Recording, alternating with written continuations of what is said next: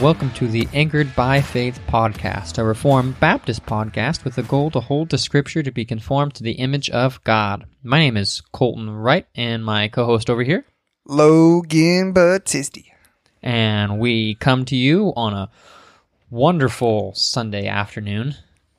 Just a little bit of rain. Yeah. We're like the Sunday football time right now. Yeah. Here in a couple of weeks, I don't think Colton will want to go leave the living room to go do this. That's not true. It depends on how the season goes. We might be just doing podcast every Sunday permanently. So that you don't have to go and watch the Packers lose. Exactly. I'll just fill that time with something godly. Right. I will know that God is telling me that I need to let go of something. If that's the case, He'll be sanctifying me. Oh, I was going to say, I'm glad that I'm just a fantasy football player fan. You gotta have some roots, man. You gotta plant your flag. Right? I mean, with how much of a fan you are of the Packers, like, surprised you didn't try to own like a share of the Packers yet. I tried. Crystal told me no. It was a few years ago. It came up. I was looking into it just to see what it was. Yeah, she's like, well, what do you get? And I was like, well, you get this cool piece of paper you put on. And she wasn't really thrilled about that. Yeah, it's not like you make any dividends off of it that I know of. But it's really cool. Mm-hmm. But I really wanted to do it. She wouldn't let me do it. Yeah, and then you get to go to like there's like one meeting a year you get to go to that's pretty cool or something like that. Pretty cool. I mean, your wife is a Patriots fan? Semi-Patriots fan. Patriots fan, yeah. Her and sports aren't exactly like an actual thing. Well, I just remember we had a pretty good feud going on there for quite a few Super Bowls. Oh, yeah. I mean, no doubt. When he who shall not be named was playing on a certain playing on their team. Yeah. Voldemort. Oh, wait. No. It's Tom Don't say it. If you say it, he'll appear. Brady. Now he's going to come out of retirement. Great. He's going to come out of retirement and play for the Browns now. I thought it was going to be the Raiders. It'll be the Raiders. Yeah, he's going to come back and play for the Raiders. Right. Him and Jimmy Garoppolo get back together. I mean, Jimmy Garoppolo and Rob Gronkowski's going to come out of retirement. And who else? Antonio Brown. That's just Terrell Owens. Oh. Yeah, that's not going to happen. Anyway, this episode of ESPN, no. So what's been up with you? What's been going on? Nothing's too much changed since our last episode. I mean, it's only been a couple of weeks. Yeah. So we're trying to be more consistent. Trying to be faithful. Trying to be disciplined. Trying to be disciplined. Yeah. No. I've turned 29 and my daughter's turned 3. That's pretty much the biggest new news. Yeah. Yeah. You're officially the oldest guy in the room. I've been the oldest guy in the house, like, whenever it's just us for a long time now. Yeah. Life's almost over. It's just halfway there. You need to buy a boat. No. That's what people do when they turn 30, which you're approaching. Oh, it's my midlife crisis. It's your midlife crisis. Yeah, you got to buy a boat. No? Timeshare. No. No timeshare? No timeshare. You got to do something extravagant for, 30. 30 is right there. Rental property? Not quite as extreme and risky as I was kind of looking at. But with the way that some people are with rentals nowadays. Okay. Good point. You see, a timeshare is an investment. See, you can pass it down to your kids. Oh. Yeah. It's the gift that just keeps on giving. Yeah. You can just deed it over to them. I can just deed it over to. Deed it over to your kids. Yep. I could do that with the rental property too. Yeah. But think of all the fun and family vacations you can halfway afford with the timeshare. Halfway afford. Your really cheap housing. Yeah. For like 4 weeks out of the year. If that. But it's those 4 weeks that you can really have memories. Yeah. In the dead of winter. Might as well go pay to have like a unlimited cruise. Yeah, when everything's closed. Everything's closed down. Hey, that's an idea. Maybe we should go talk to cruise ships and instead of like doing timeshares for cabins. Like timeshare. I bet there's someone that's probably done that. I'm gonna have to look at that now. Someone has to be on that bandwagon. Right. But I'd rather do a timeshare on a cruise ship than I would for like a cabin. It's true. So we went to 2 timeshare. Well, did I tell you what happened to the last timeshare thing? Mm-mm. Okay, so we went to 2. Yeah. Well, maybe. Okay, so we went to 2. And the first one, they were really nice. Yeah. But anyway, they like slid the paper across and you almost signed it. No, I wasn't even close. I saw the price tag and was like, I was like, I can't afford that. Uh-huh. And they were like, oh, let's work on the price. And they just kept whittling it down. And I was like, yeah, we're just not going to do that. Yeah. Well, anyway, we got some cheap tickets to go to some shows in Branson. And we had to do another timeshare thing. And they kicked us out of the timeshare. Yeah. Did I tell you about that? You told me about that one. They kicked us out of the timeshare. Because you had Declan with you. Yeah. I wasn't like upset, but it was pretty crazy. You're supposed to silence yourself. It is on silent, but for some reason it's still ringing. It's buzzing annoyingly. Right. At least I heard it over the headphones, so maybe it's on there. Yeah. But what about you? What's new with you, Colton? Well, officially a pastor now. Not an interim pastor, so that's pretty cool. You're always a pastor in my heart, In my heart, I appreciate it. There is one. It's one person's heart. Everyone else is just a guy. So that's technically you were a youth pastor before you were the interim, so you were already there. It's true. But are youth pastors real pastors? I'm just kidding. For all youth pastors out there, it's a joke. You went on. Oh. But I wrote, so I don't know if you've ever read Youth Ministry That Lasts a Lifetime by something Ross. Anyway, great book. And he puts in there about how he was a youth pastor and he was in a discussion with a pastor. He said, this is a real conversation. And he said, so do you pastor? He said, I'm a youth pastor. He said, so you're not a real pastor. And he was like, are you serious? And he's like, wow. Yeah. Wow. Okay. But yeah, that's why I had to say that. That's because somebody doesn't understand the whole role of elder. Yeah, pretty much. Yeah, but that's really cool. Excited for you. The vote was pretty one-sided too. So yeah, everyone wanted me out, but I stuck it out. Yeah. No, it was good. So I'm excited for this next phase in ministry and see where God's leading us. So yeah, I'm definitely excited for that path to see where we're going. New sermon series in 1 Samuel. So 1 Samuel. Yeah. Some historical narrative is what we'll be going through. Mm-hmm. Finished Ephesians. I think say that 5 times fast. Finished Ephesians. Yeah. That was good. Got one of the epistles done. One epistle. Now you just have to preach through the whole New Testament before you retire. Yeah, it's not going to happen. John MacArthur started at like 16. I believe you. And he's 120. So I had like 100 years to do it.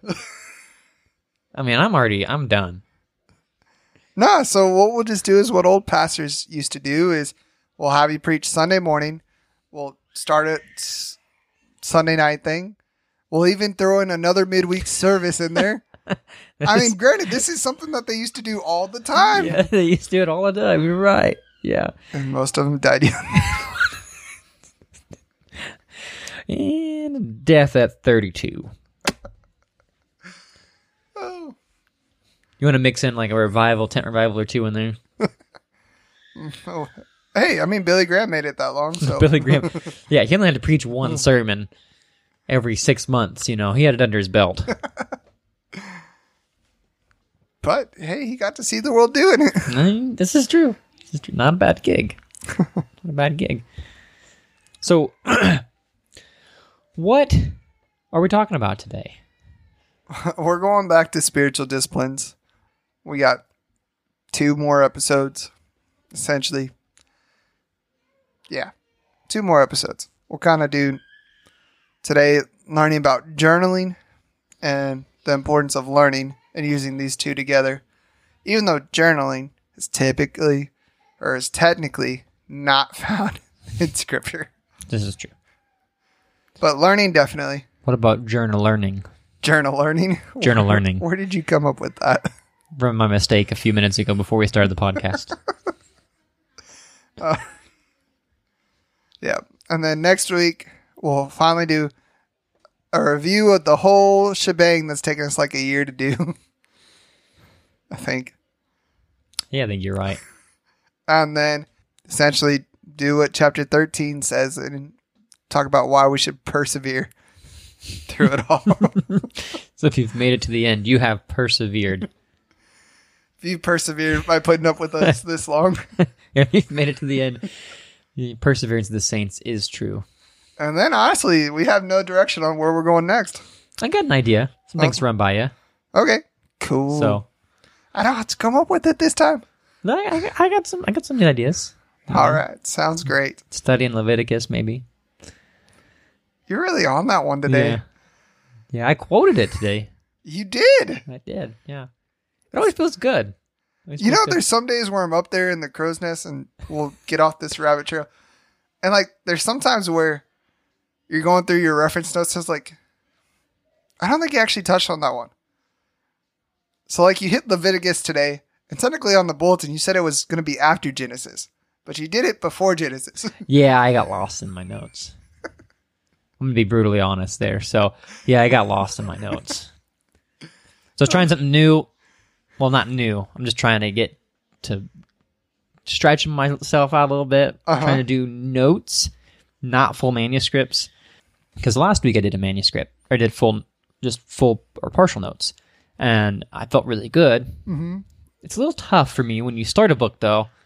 Because, like, your full manuscript is, like, your crutch. Right. So I've been under conviction to stretch and not rely on that crutch as much. Yeah, and I definitely lost. I looked up and I was like, "Yep, supposed to touch on that before." So, but anyway, we're going to circle right back around to that because we'll get to it in the next verse. Yeah, I just came back to it. I know it's time consuming, but the way I do it is I will write out my full manuscript, but then to help me memorize it more, is I'll actually prepare it into sermon notes. Well, that's what I did. So I did manuscript, Uh-huh. and then I sectioned out what I thought I needed from the manuscript, but I forgot some things. It happens. Yeah, I did. There's just no excuse. Oh, no, there is absolutely every excuse. It was simply just some guy not looking at his notes properly. Right. But it's neat being in the Old Testament because you can quote all the books that no one else has read.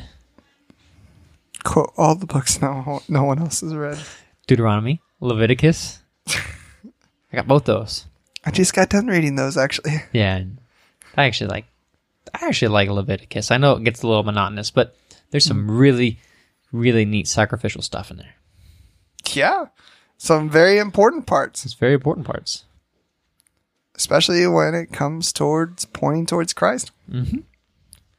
And I think that when you realize, so going back to this, when I was a new little baby Christian,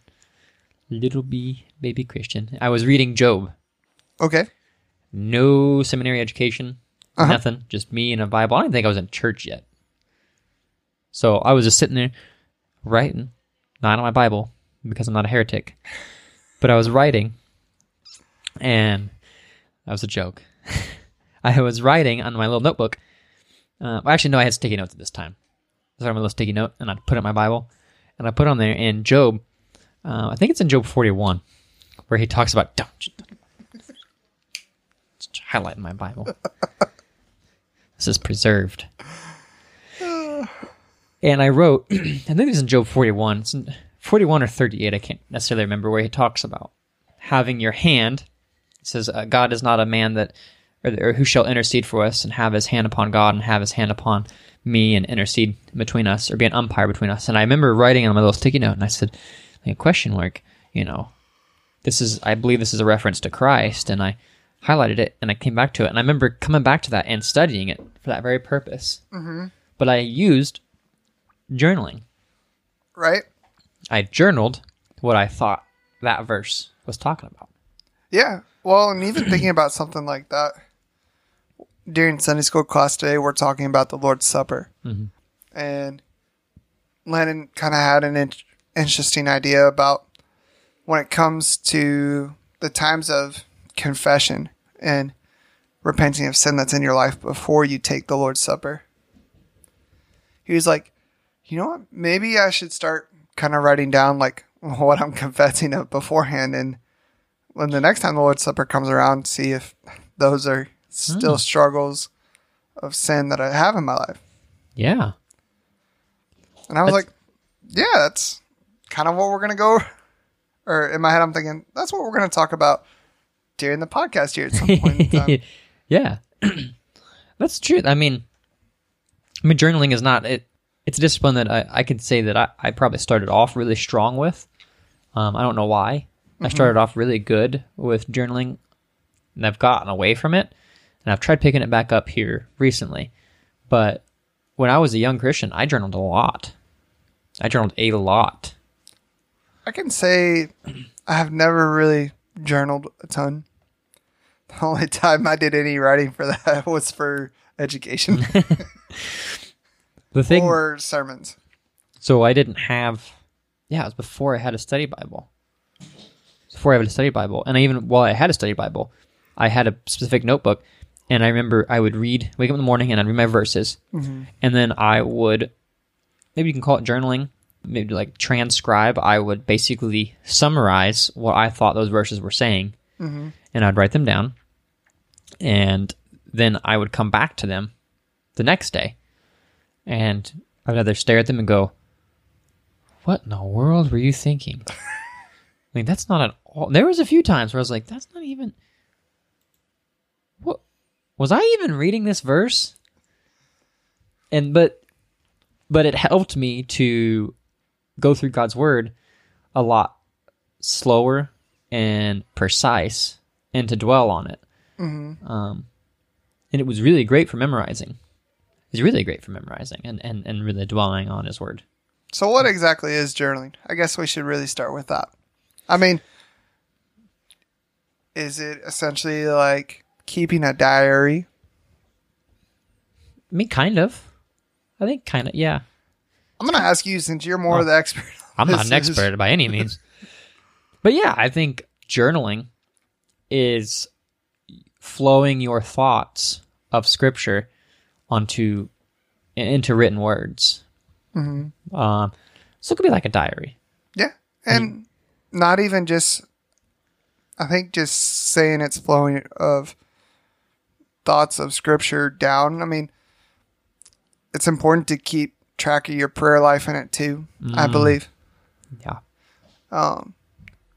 Or I know there's some pastors who will keep a little notebook around with them, because while they're going through daily life, oh my goodness, this is a great illustration I can use for Sunday. It's a good idea. No. Yeah. No.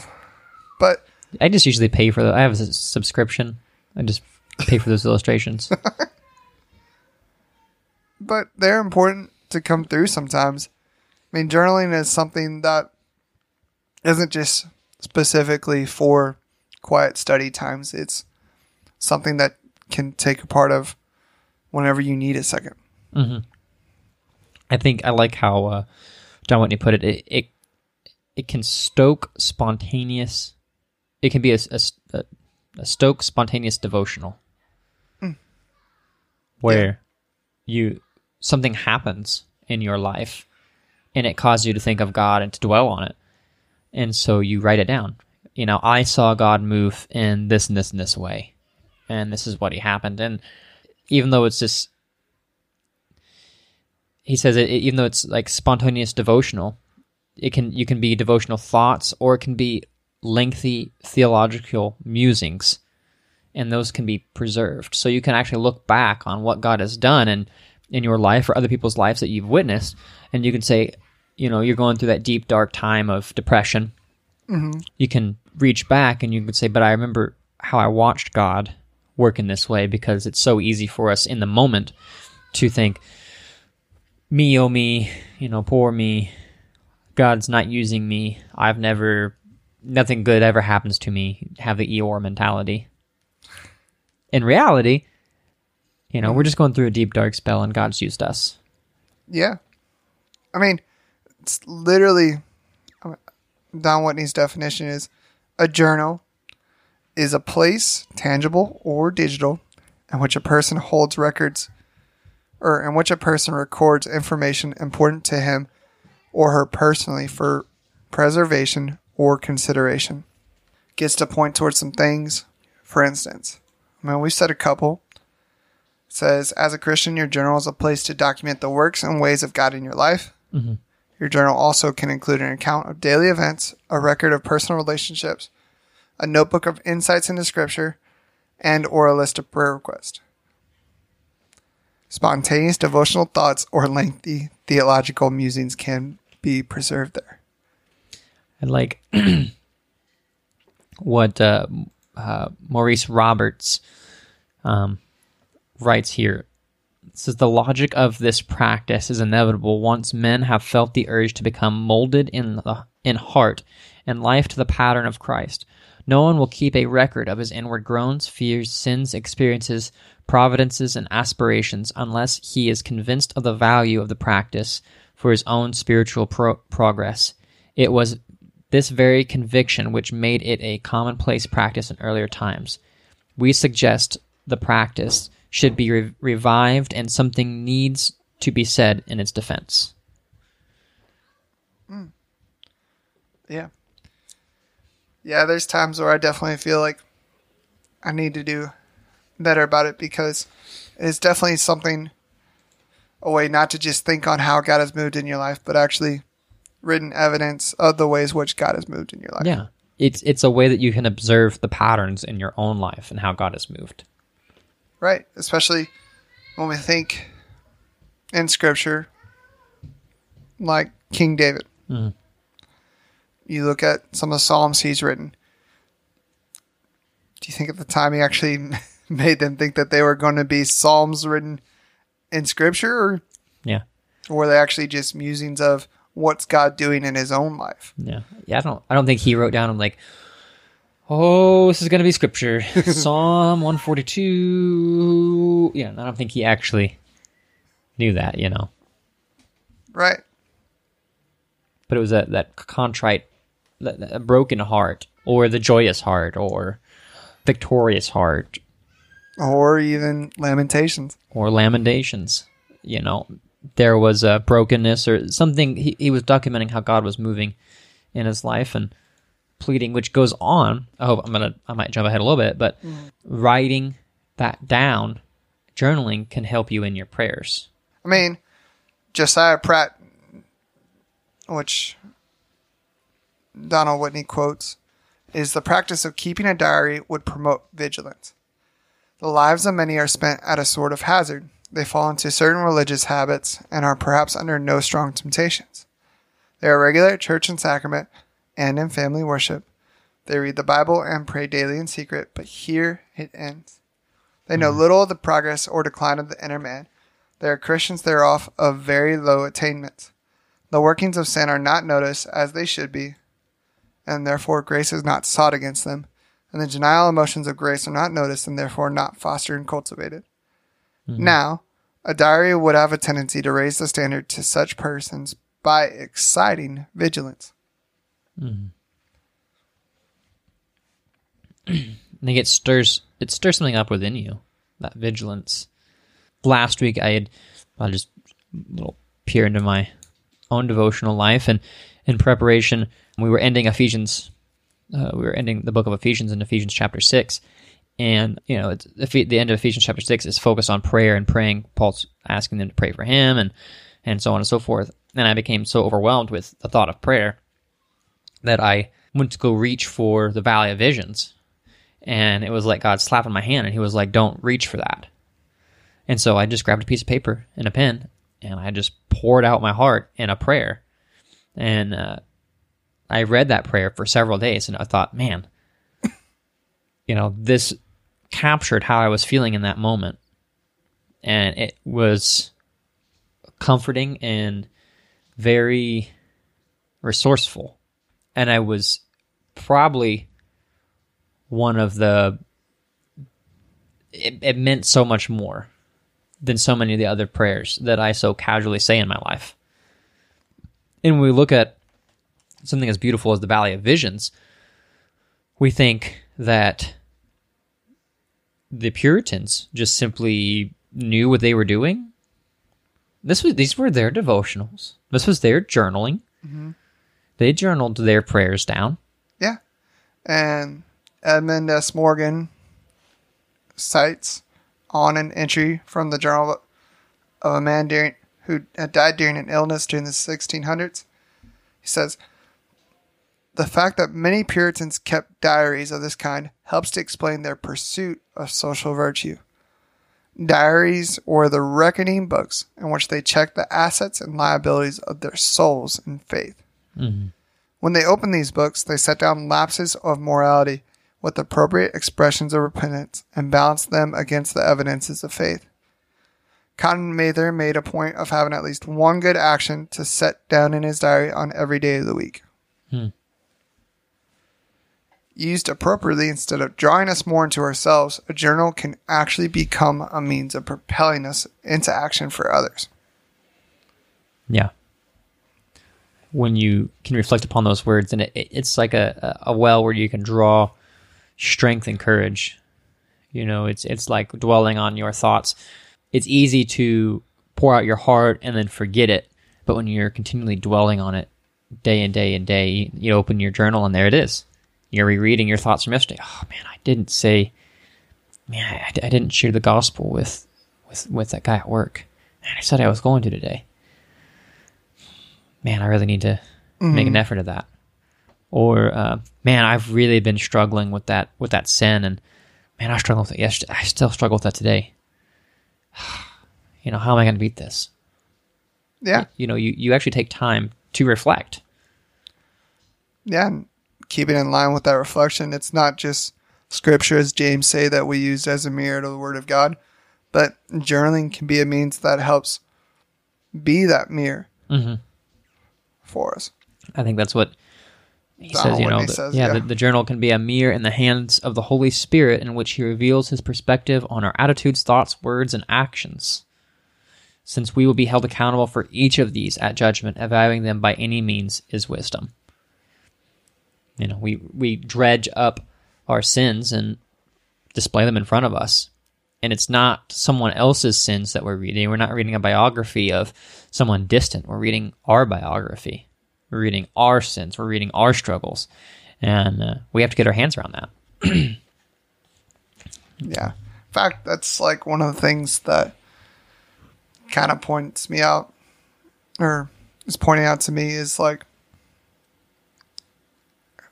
when I'm sitting alone or like bored to do, and my phone is somewhere near hand, you know what the first thing I do is? Jump on Facebook. Yep. Yeah, I know. Yeah, it's... Yep. So my wife got on me like 3 times during the sermon today because that's what I was doing.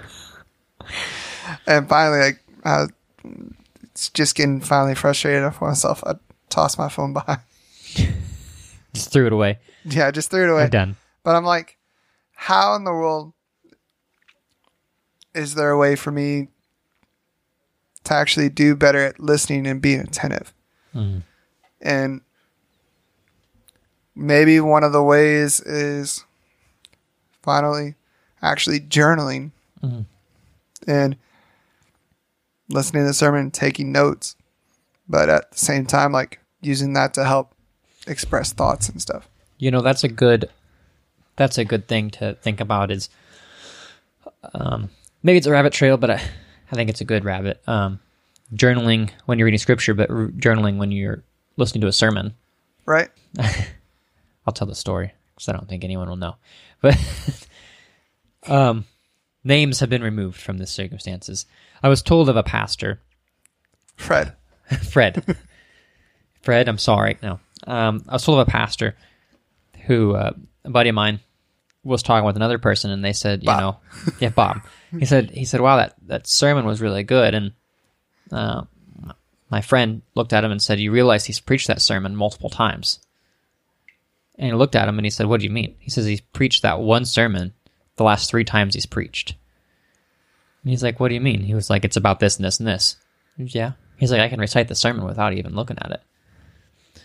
But what was he, I mean, you think, oh, but it shows how little we pay attention sometimes. And honesty. Sometimes we aren't actually listening to the words. We listen to the big keywords, cross, atonement, sacrifice, repent, believe, Hellfire. Hellfire. I'm talking about you. You listen to those things, but you don't ever stop. Okay, so what is he saying here? And so if you're journaling, I used to do that sometimes, not necessarily journaling, but taking notes during a sermon. There's something I disagreed with. I had done that several times at a previous church. I had actually underlined the word and crossed it and circled it. I went back and studied that and was like, no, I don't agree with this. And not saying you should do that to your pastors, but I'm saying you should. No, I definitely have to. No, you definitely have to. But I'm saying as you study, you should, what are they saying? Mm-hmm. Evaluating what they're saying. Is it truth? Are they confronting me about something? Your inflection can go up and your hand motions can get really elaborate, but what are the words that are coming out of my mouth and how adequate are they? Yeah. I mean, it's not even just a time of listening to the sermon, but it's actually giving you a chance to meditate on what's being said and make the connections for yourself in Scripture and in your prayer life. I mean, if the sermon is good enough for Sunday, then it should be good enough for Monday and Tuesday and Wednesday and Thursday. Yeah. I've ran into where I've heard a person say that they didn't want to worship during Sunday service and they'd rather go help out someplace else because they're like, I can feed myself. I don't have to be fed during the Sunday service. And said that they were a mature enough believer for that. And I've been told somebody has said that to another person, I guess is the better way to put that. But sometimes it just shows me, it's like, man, you're missing the whole point of what the service really is if you're saying that. Yeah, I don't need to be ministered to. Oh. Smells like a little bit of pride there. So, but in those instances, this really gives you a chance to grow when you're journaling, when you're studying. But is it just good for an object of learning? I mean, well, it's kind of getting into the next chapter is like, but journaling is a great way to make sure that you're learning of faith. It is, yeah. And I think the importance of journaling and why it is the way it is, I think Don Whitney does a wonderful job, but I think for me, the point that he brings up the most about journaling is it helps in meditation of the word. Now, I don't know if you're like me, but I am a very, what is it called? I have to write things down to retain them. Like, if you tell me something, I'll get it. If I write it down, I probably won't forget it. I don't even have to look at the paper. But if I write it down, that's why when I'm listening to sermons, I would write it down. When I'm studying, I don't leave it in my head. I'm always making notes. And that's when sermon, doesn't quite count for journaling here, but I'm always making notes because it helps in the meditation. And I think Don Whitney puts it well here when he says, I read the tale of a New England man convinced that nowhere in the world was fog any thicker than at his coastal home. Once while roofing his house, he claimed to be in a cloud so dense that he unknowingly continued on past the edge of the roof, shingle off into the fog. Without pen in the hand, I can get so distracted in meditation that I begin tacking one unrelated thought to another until I'm shingling off into the fog of daydreams instead of thinking in the light of Scripture. The discipline of writing down my meditations in my journal helps me to concentrate. And that resonated with me because that is me. I'll start sitting there writing something down, and I'll want to know, for instance, I'll recall to 1 Samuel. I'll be journaling, kind of like sermon prep. And I guess you can say my sermon prep is kind of a form of journaling. I'll be writing it down, and I'll think of Elkanah, and I'm like, Elkanah, well, what does his name mean? Well, I want, and then I'll for 30 minutes, I'll chase a rabbit trail on Elkanah, and then I'm like, well, does that matter? No. Mm-hmm. It doesn't matter at all. No, I need to get back to the text. Okay, what does it say? But I'm in my thought process, and I'm going, and I look back at my journal, and I haven't written anything down because I'm chasing an irrelevant rabbit. Right. It's like, oh, I need to go back. Right. But how does journaling not just help you mentally grow, but emotionally? Well, I think going back to that Valley of Vision, it pushes us to. It pushes me. I can use me as an example. It pushes me to get out of my spiritual rut of the same mundane words and vocabulary. Mm-hmm. God, you're so great. God, you're so good. Let me thank you for this food. Amen. No. There's something about writing where my thoughts are more free-flowing. Mm-hmm. I'm not pressed. I can sit there and dwell on what I want the next word to be. And I can be more eloquent. I can be more eloquent with my words. I feel like it pushes my feelings. It captures my feelings a lot better. Instead of saying, Lord, you're great. Mm-hmm. Lord, you're so majestic. Right. I mean, it gives you an opportunity to do what Psalm 62:8 says. Pour out your heart before him. Mm-hmm. And I think even journaling about what the Lord has done in your life, I think that helps and expresses your thoughts and feelings, because you can look back at those seasons and changes in your life. Maybe where you're your spiritual highs, spiritual lows. You can see those patterns in your life where I might be in a mount, in the valley, but I can see that God has worked previously. I know that I've been in darker places before. Wow, I didn't realize, you look back 2 years ago, wow, I didn't realize I was in that big and dark of a place. I mean, we've talked about this guy, but David Brainerd, when he goes back to him quite a bit. Here's an entry from him on the Lord's Day, December 16th of 1744. Was so overwhelmed with dejection that I knew not how to live. I longed for death exceedingly. My soul was sunk into deep waters, and the floods were ready to drown me. I was so much oppressed that my soul was in a kind of horror. I could not keep my thoughts fixed in prayer for the space of 1 minute without fluttering and distraction. It made me exceedingly ashamed that I did not live to God. I had no distressing doubt about my own state, but I would have cheerfully ventured, as far as I could possibly know, into eternity. While I was going to preach to the Indians, my soul was in anguish. I was so overborne with discouragement that I despaired of doing any good and was driven to my wits' end. I knew nothing what to say, nor what course to take. And then you look at that, right? And then a few months later. Oh, it's a year and 2 months later. Oh, is it a year and well, not a year, 2 months. It's a year. February. You're right, 2 months. December. The Lord's Day, February 17th, 1745. I think I was scarce ever enabled to offer the free grace of God to perishing sinners with more freedom and plainness in my life. Afterwards, I was enabled earnestly to invite the children of God to come renewedly and drink of its fountain of the water of life, from whence they have hitherto derived unspeakable satisfaction. It was a very comfortable time for me. There were many tears in the assembly, and I doubt not that the Spirit of God was there, convincing poor sinners of their need of Christ.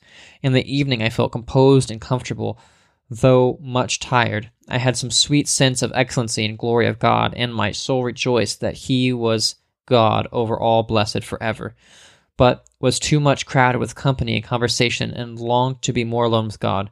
Oh, that I could forever bless God for the mercy of this day, who answered me in the joy of my heart.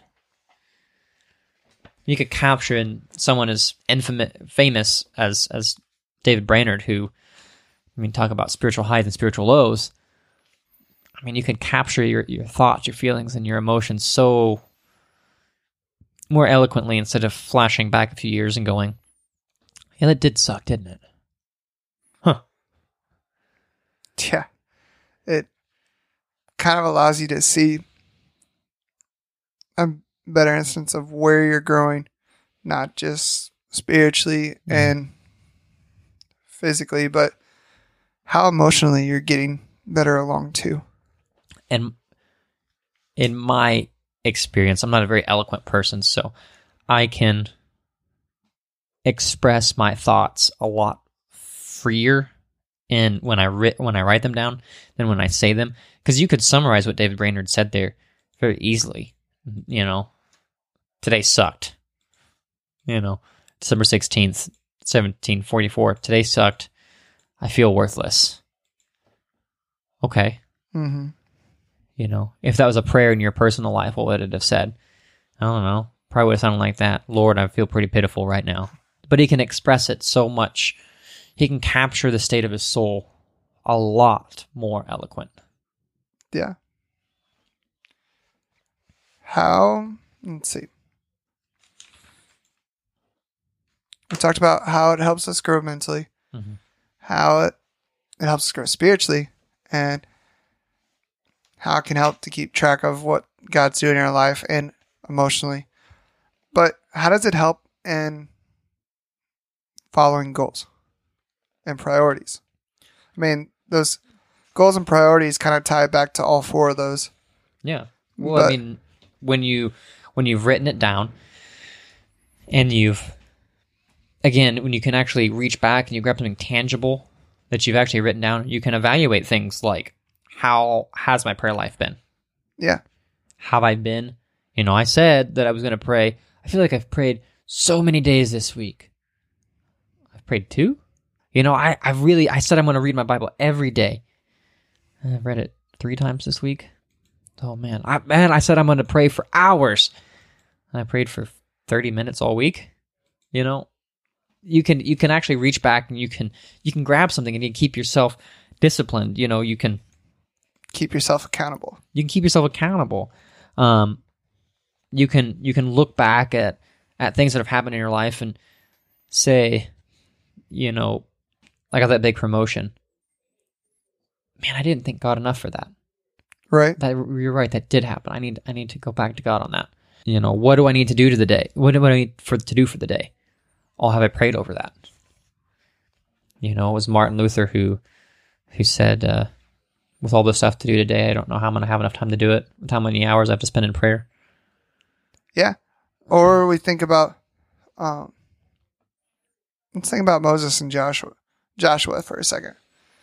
I mean, first thing that God commands them to do is read the word of the law daily for Joshua. And how would he have gotten that without Moses or God? Yeah. There was a written something there. Yeah.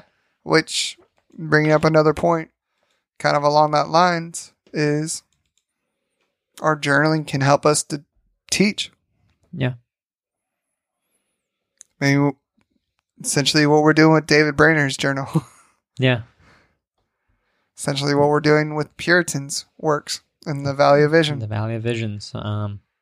Essentially what the whole book of the Bible is. Right, yes. I mean, partly yes. But you look at, I read Andrew Fuller's biography. Same thing, where you have excerpts from him, you know, recalling on his ministry, where you can look back and go, wow, he was fighting some battles. He was fighting some really tough battles. You look at Spurgeon, you know, and you can look back and go, man, he was really fighting some tough stuff at that moment. George Mueller, you look back and go, wow, that's crazy. So what you're telling me is that once a year, you need to at least read one commentary, I think one devotional, one biography. No, I'm saying once a week you should be like, if your name is Albert Mohler, that's like 3 weeks. Oh, I wish I had that much time. Oh my goodness. That man's crazy. But maybe we're only scoffing at this because we haven't disciplined ourselves enough to do that. You might be onto something. But also, it keeps track of your sins. Yeah. Let's be honest about it. I mean, if you notice, you confess your sins, yes, but how do you know, unless you just have a stellar memory? You keep committing that same sin over and over and over again. You realize, you look through your track record and you go, man, I keep committing this same sin. And I've tried this, and this, and this on these days, and it's not working. I need something else. Mm-hmm. If we don't reflect upon that, how are we supposed to grow? We're going to the same watering hole, expecting different results, and that's not going to happen. You can look at what you've done today. Have I spoken words of encouragement? Have I lifted someone up? Have I broken someone down? Have I been rude? How have I been in my study? You can really track your emotions and how your life has been. Maybe it can even convict you that you've not been journaling. Yeah. Or convict you enough that you haven't been podcasting enough. Or that. That's a good point. See what you did there? Considering there was I didn't realize it until we did last time, but there was a 3-month gap where we didn't do anything. Yeah, it was a rough 3 months. But I guess this is another form of journaling, whether we think about it or not. Oh. We're in the Twilight Zone. I don't know if somebody would qualify it as that, but it's like breaking through a wall right there. It's a mind-blowing moment where both of our heads are just blown off the top right now. We're doing journaling with our words. And they're being recorded. And some poor sucker's listening to this. And then they're learning through it, hopefully. Let's not push it. But learning. But I like what A.W. Tozer says here. He says, we must face the fact that many today are notoriously careless in their living. This attitude finds its way into the church. We have liberty, we have money, we live in comparative luxury. As a result, discipline practically has disappeared. What would a violin solo sound like if the strings on the musician's instrument were all hanging loose, not stretched tight, not disciplined? I may have told this story before, but I think it was one of the most convicting moments of my life. Is I heard a friend of mine at the time mentioned how they weren't very deep in the Word, and they'd been a Christian for quite a while, and they said, "Well, I'm just on that milk. I haven't reached to the solid foods yet." In my mind, it flashed to Hebrews where he mentions that, and I was like, that's not a good thing. That's actual judgment. That's not promotion. Mm-hmm. We shouldn't elevate the fact that we're not learning God's word. We should be remorseful if we don't know it very well. We should never say at one point, I'm just an immature Christian. No, you need to grow. Right. We like to quote this quite a bit. If you look at 2 Timothy chapter 3, we like to talk about all scripture is breathed out by God and profitable for teaching, for reproof, for correction, and for training in righteousness. Okay, there's that training in righteousness. Mm-hmm. That's important. But what does the last half of 17 say? That the man of God may be complete, equipped for every good work. Well, obviously in 2 Timothy, the Christian has to learn because there's teaching, there's reproof, there's correction, and training in righteousness. Mm-hmm. All 4 of those are learning aspects. There's no just listening in regards to those. Training in righteousness. Disciplining yourself in righteousness. And how are you supposed to do that if you're not progressing or learning? Well, how does sanctification work if you don't? Yeah, if you look at, we just finished Ephesians, but the sword of the Spirit. Do you pick up a sword and know how to use it? Well, I could try, but... You could try. You might wound yourself, but it takes time to master how to use a sword. It takes time to learn to master the Word of God. You shouldn't pick it up one day and expect to be a master at it. You should want to grow and continue to further your training. Right. And that learning should be for the purpose of godliness, not for the sake of just learning. Or for pride. Because there's a lot of people in this world, and perhaps, most of them are reformed, where we think that head knowledge equates to knowledge. Mm-hmm. I mean, we look to Proverbs 18:15. An intelligent heart acquires knowledge, and the ear of the wise seeks knowledge. So, an intelligent heart acquires knowledge. Therefore, a person should always be learning. Mm-hmm. Oh, and this is another instance of where journaling comes in. What are you learning? Mm-hmm. Where are you gaining that you didn't know years back? Yeah. But it's not only just that. It says the ear of the wise seeks knowledge. How are you actively seeking it out? Not just acquiring it, but seeking it. I mean, it's almost to the point of where you think of the parable, right? Of where it talks about a man who finds buried treasure in a field. Mm-hmm. Yeah. Are you going to be the person who finds that buried treasure of knowledge and then goes and seeks to find out the whole field?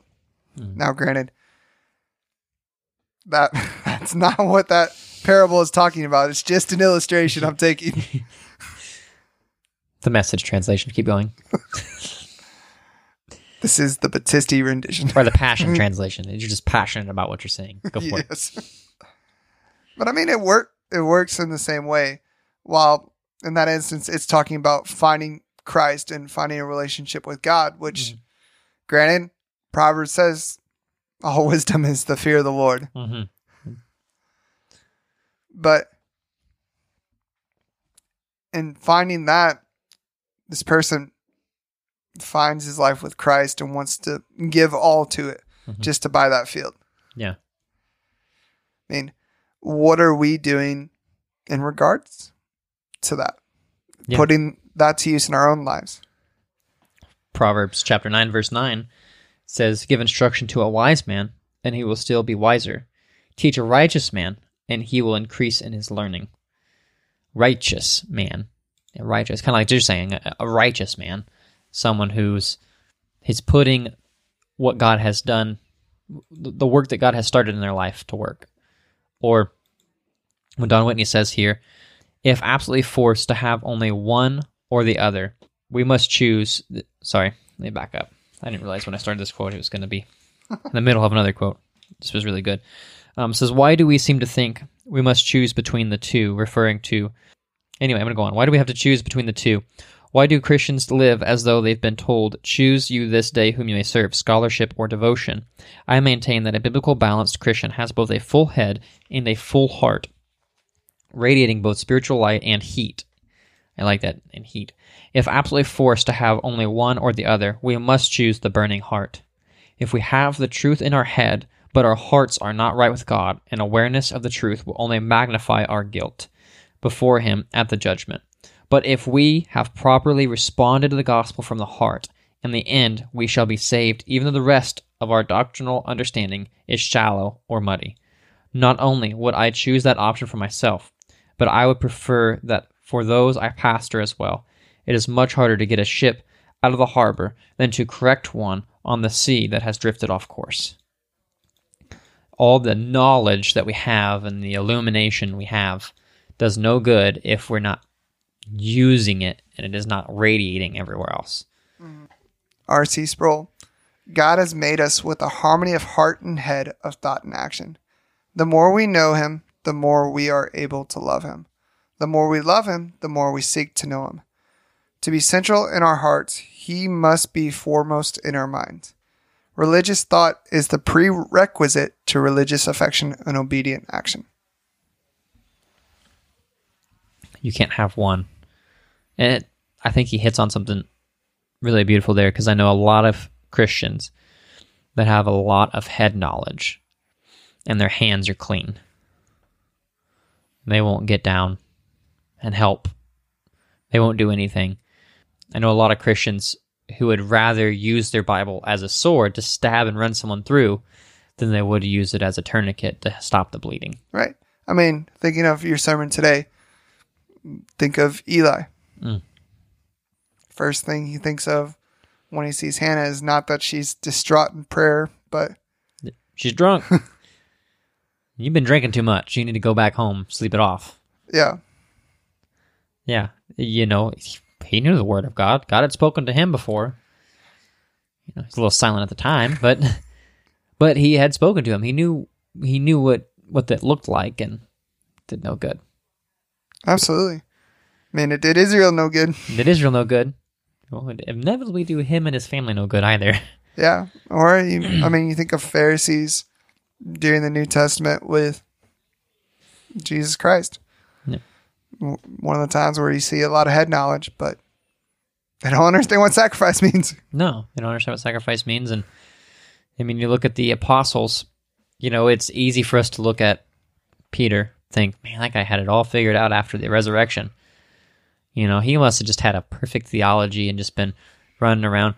No, he was still fumbling around doing the same Peter stuff. But he wasn't scared to get his hands dirty. He wasn't scared to get in there and broadcast the light, to the point that sometimes he got himself in trouble. Like when the Apostle Paul stood up and corrected him. Mm-hmm. But he was moving. He didn't have to have all his T's crossed and I's audited and everything shored up. He put his legs to action and carried the gospel instead of speculating his navel about the gospel.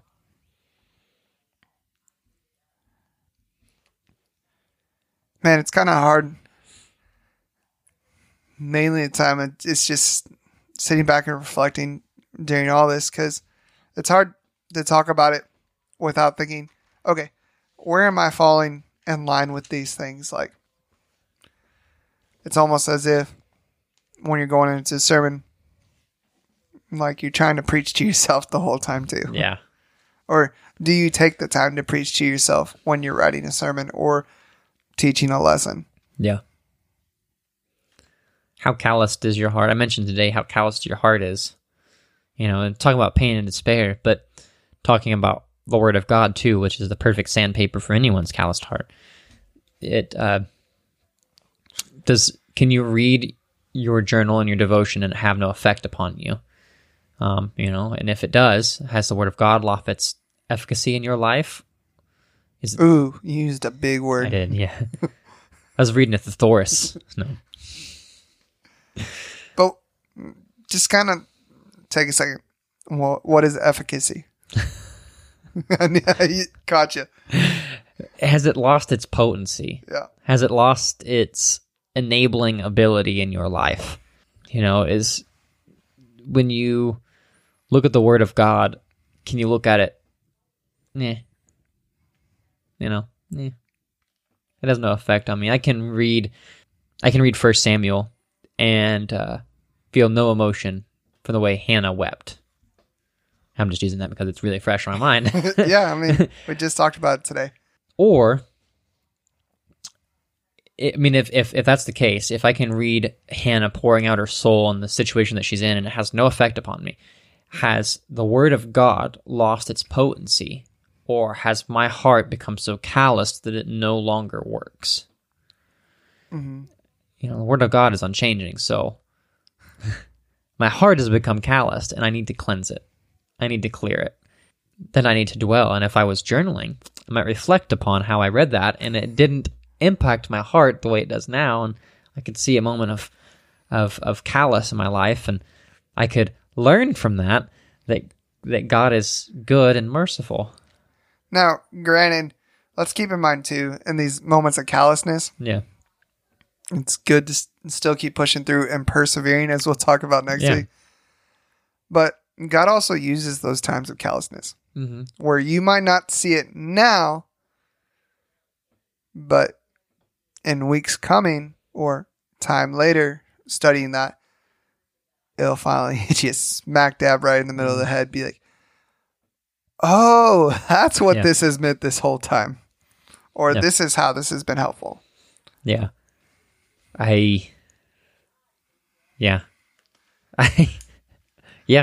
There's been some times where just in the last few months, I preached a sermon and I did not feel it. It was not there. You may have saw it. I don't know. I did not feel it. And I was like, I stepped off and I was like, golly, I suck. I was like, it didn't pierce, it didn't hit the way it should have in my own heart. And you have someone come up to you and say, man, brother, that really hit me hard. And it was like just breaking at that moment. It just took my heart and it just broke it. You know, I had a calloused heart. And that was like God reaching in and punching me. It was like, wow, it moved someone else. Yeah, I mean, that's the way I felt about my last sermon, absolutely. Yeah. When you step off the pulpit and you're like, man, I blew that. And then someone goes, wow, that was really, it did, it did this and this and this. And you're like, huh? How did you get that from that? I was like, but you know what? Now that you tell me, I can start to see the connections. That's really cool how God's working in your life. Exactly. And then it was like a punch in the gut. Like, man, that was, wow. I was so callous to that. Well, it's one of those things too. Quote that Whitney uses from Edwards. He cannot have a taste of the sweetness and divine excellency of such and such things contained in divinity unless he first has a notion that there are such and such things. I mean, in your minds right now, think about it. What's one food that you've never had that somebody always raves about? I mean, for me, it'd be probably Gordon Ramsay's beef Wellington. I've heard that's one of the most phenomenal things in the world. Or at least he's really famous for it. I mean, I'd eat it. If he cooked it, I'd probably eat yeah. anything he cooked. I mean, I know what beef tastes like. I know what pastries taste like. But to know what that actually tastes like, I'm not going to know it until I eat it. It's a pastry? It's not just a pastry, man.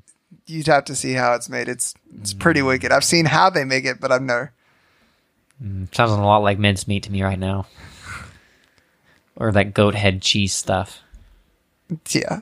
But I mean, it doesn't have to be beef Wellington, Colton. Just anything you never tasted before. Like, yeah, you're going to be ignorant of it and not know what it is until you actually encounter it. Yeah. I mean, that's how ignorance works. It was just like last night. So we were watching Cars 2. Oh, boy. I hadn't seen it before, so I was... Oh, you've never seen Cars 2 before? So I was trying to do a sermon, and it was really distracting. Yeah. And Tomater walks up there, and they got the wasabi. I knew that's where this was going. he puts the little special. He's like, no, don't put some more on there. And he's like, oh, don't hold out. And he eats it. And I'm thinking, oh, that's going to suck. It's going to be some mint chip ice cream there. Yeah. And he like takes it, and he's running. Oh, I knew that's where that was going. Anyway, when you don't know what it tastes like. Yep. It comes back to bite you in the butt. And then you learn.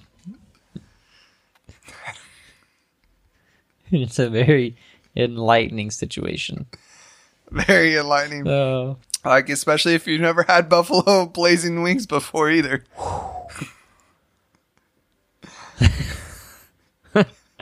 Those were hot. That was hot. Yep. That was hot. But essentially, Donald Whitney sums that up too.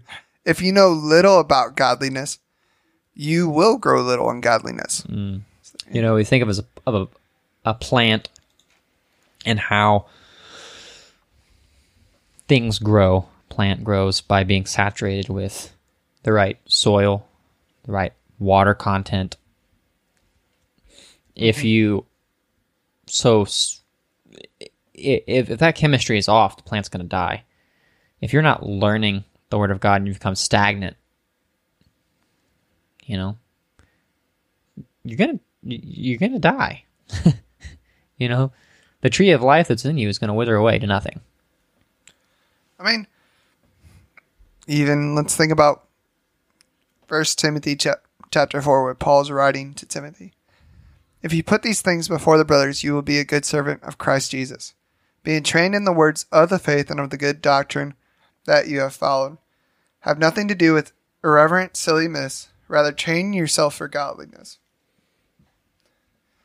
For while bodily training is of some value, godliness is of value in every way, as it holds promise for the present life and also for the life to come.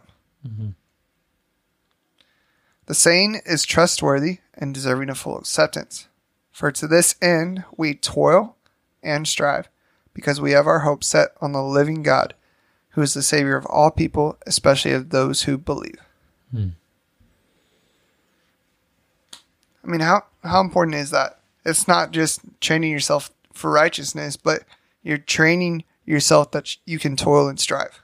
Yeah. I mean, let's think about it this way. My brother-in-law, Remington, he's been at his work for 10 years now, and he's pretty much the lead technician there. Yeah, he's pretty old. Yeah. But he didn't get there just because one day it popped up. Oh, first day on the job, you're the lead technician. No, it required training and experience. I mean, you get to ask him some problems about cars. Is it just because it one day popped into his head? No, it's because over time, seeing multiple cars over and over again, you get to see a lot of the same problems. I mean, right now at our shop, we see about 100 cars a week. Now, most of those are oil changes. But still. It's a lot of cars. That's 100 cars times like 5 days a week. 20 cars a day. About 20 cars a day, and minus weekends and holidays. I mean, don't let me do the math in a year. I'm not going to know that. Yeah. But you can imagine how many cars the shop can see, mechanic shop can see over time. And that's with 6 technicians. It has to be 5,200. What? This would be 5,200. Something like that, yeah. 100 times 52. I mean, I guess I can do that math. But yeah, that's almost like it's probably more like 48,000 a year. Yeah. Or 4,800 a year. Yeah. Is probably what we see. Holy crap. It's the whole population of Camden. Yeah. More than Max Creek, probably. Well, it's way more than that. You do that in a day. But yeah, you grow in your so Voddie Baucham uses the analogy of the mason.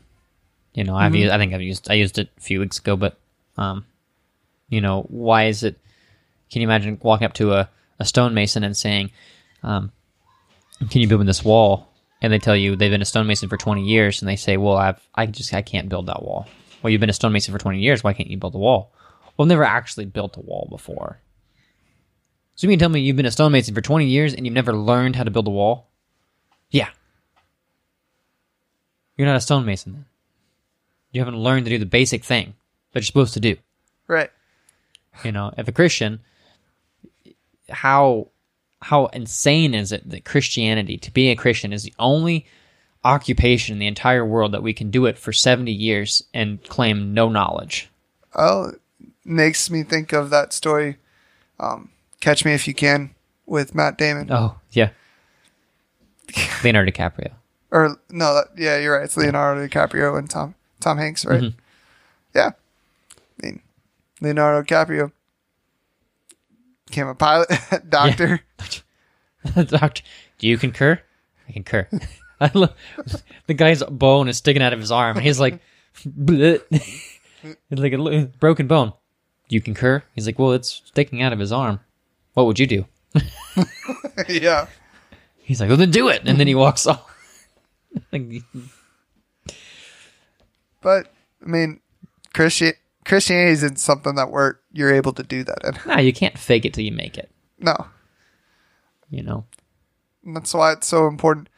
Like, you can really try to fake like you've been a Christian your whole life, but essentially it comes to that moment where you're looking at the end of the days and you're going up to Jesus. And he's either going to say, pass through, or I never knew you. And you're going to try to use your excuses of how much good works you've done. But if you've never really known Christ, it's not going to work at all. Yeah. Do you know Christ? And by simply knowing Christ doesn't mean that you know who he is. You know, the devil knows who he is and trembles in fear. Knowing who he is doesn't matter. What is your depth of your knowledge of him? If your relationship with God mirrored your relationship with your spouse, how healthy would it be? Would you be divorced? Would you be single? You know, how healthy would that marriage be? And why is it? Well, our learning in Christ should be that of greater importance than our spouse. We should know what the Lord dislikes, what he likes. We should know what he has spoken, how he wants to guide us, how he wants to direct us, what he's done with how he's guided others in the past.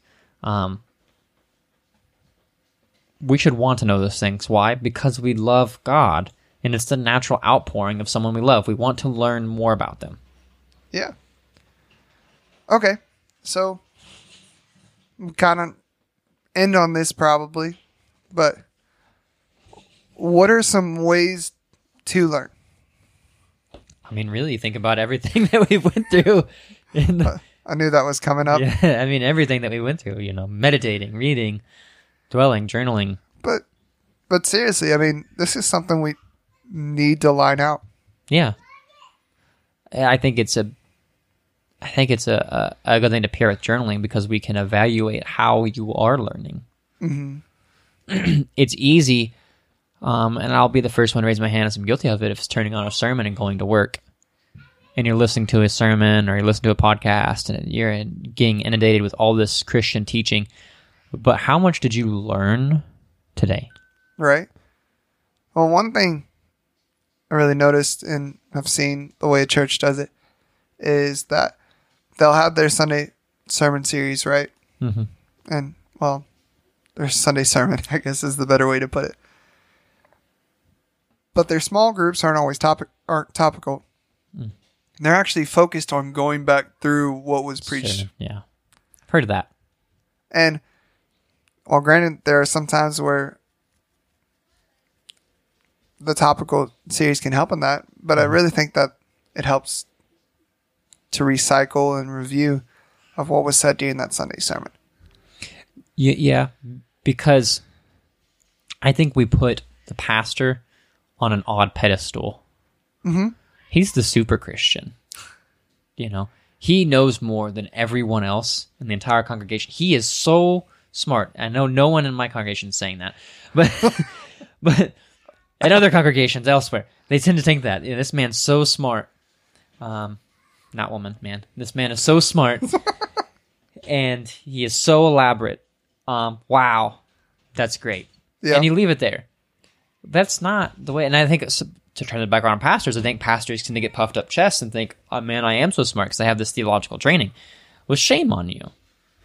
Shame on you. I think we all should grow together. The foot of the cross is level, and if going through the sermon means that everyone knows what I know, that's amazing.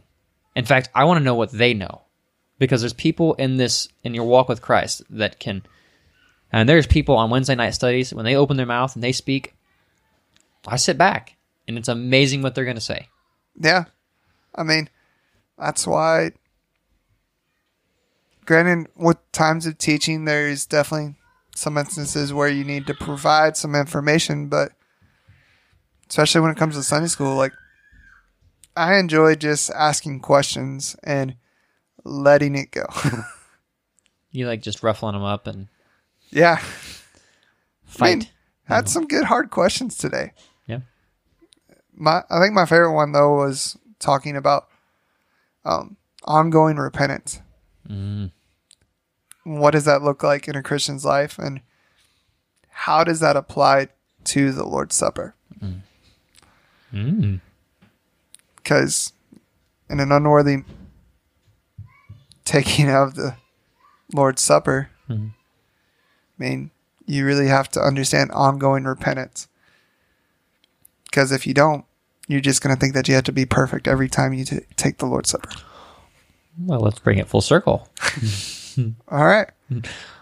If you were journaling, you could actually document those sins and confessions that you've made, where you've maybe felt unworthy to partake of the Lord's Supper. And you can share those. You can work on that with yourself. You can share this with a group of friends, other brothers and sisters in Christ. Let me rephrase that. Other brothers and sisters in Christ that are not scared to speak into your life. Not yes men or yes women, but people that are going to call you a spade. They're going to say it exactly how it is, and they're going to encourage you for change. And you can write that down, and you can actually journal what the struggle is and how you've progressed through that struggle. And maybe you've come to the Lord with another broken heart, and you say, man, I'm still this, but I've came so far. I've came so far through this sin, through this struggle. That can provide easement for my soul to know that God is working, and I can actually see his hand working in there. Now I can actually be relieved to take the Lord's Supper. I don't feel like my burden is so weighty. I have confessed it to the Lord. Right. Absolutely. And then when you get to that, you've learned. And then you've learned. And then next week, we'll talk about persevering through all that and doing a recap of the whole series, at least trying to. And then, dun, dun, dun. Leviticus. I'm just kidding. Logan it just gets Logan every time I say Leviticus. Okay. I mean, you're paying for the commentaries. I already had to buy a few commentaries. That's a good thing. You're the one with the budget now. Yeah, I don't know. It's my personal collection. Oh, gotcha. Fair enough. But if you tune in the After Hours program, we'll talk about commentary. I'm just kidding. But so like bestcommentaries.com, I think is what I've used. It's not what I go to. Go to Ligonier. Oh. Best 5 commentaries.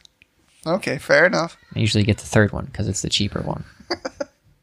Yeah. Except for this time, I got number 1. Nice. And it was cheaper. All right. Well, guys, thanks for listening to Anchored by Faith. You can find us on most major podcasting websites. And you can also find us at anchoredbyfaith.podbean.com.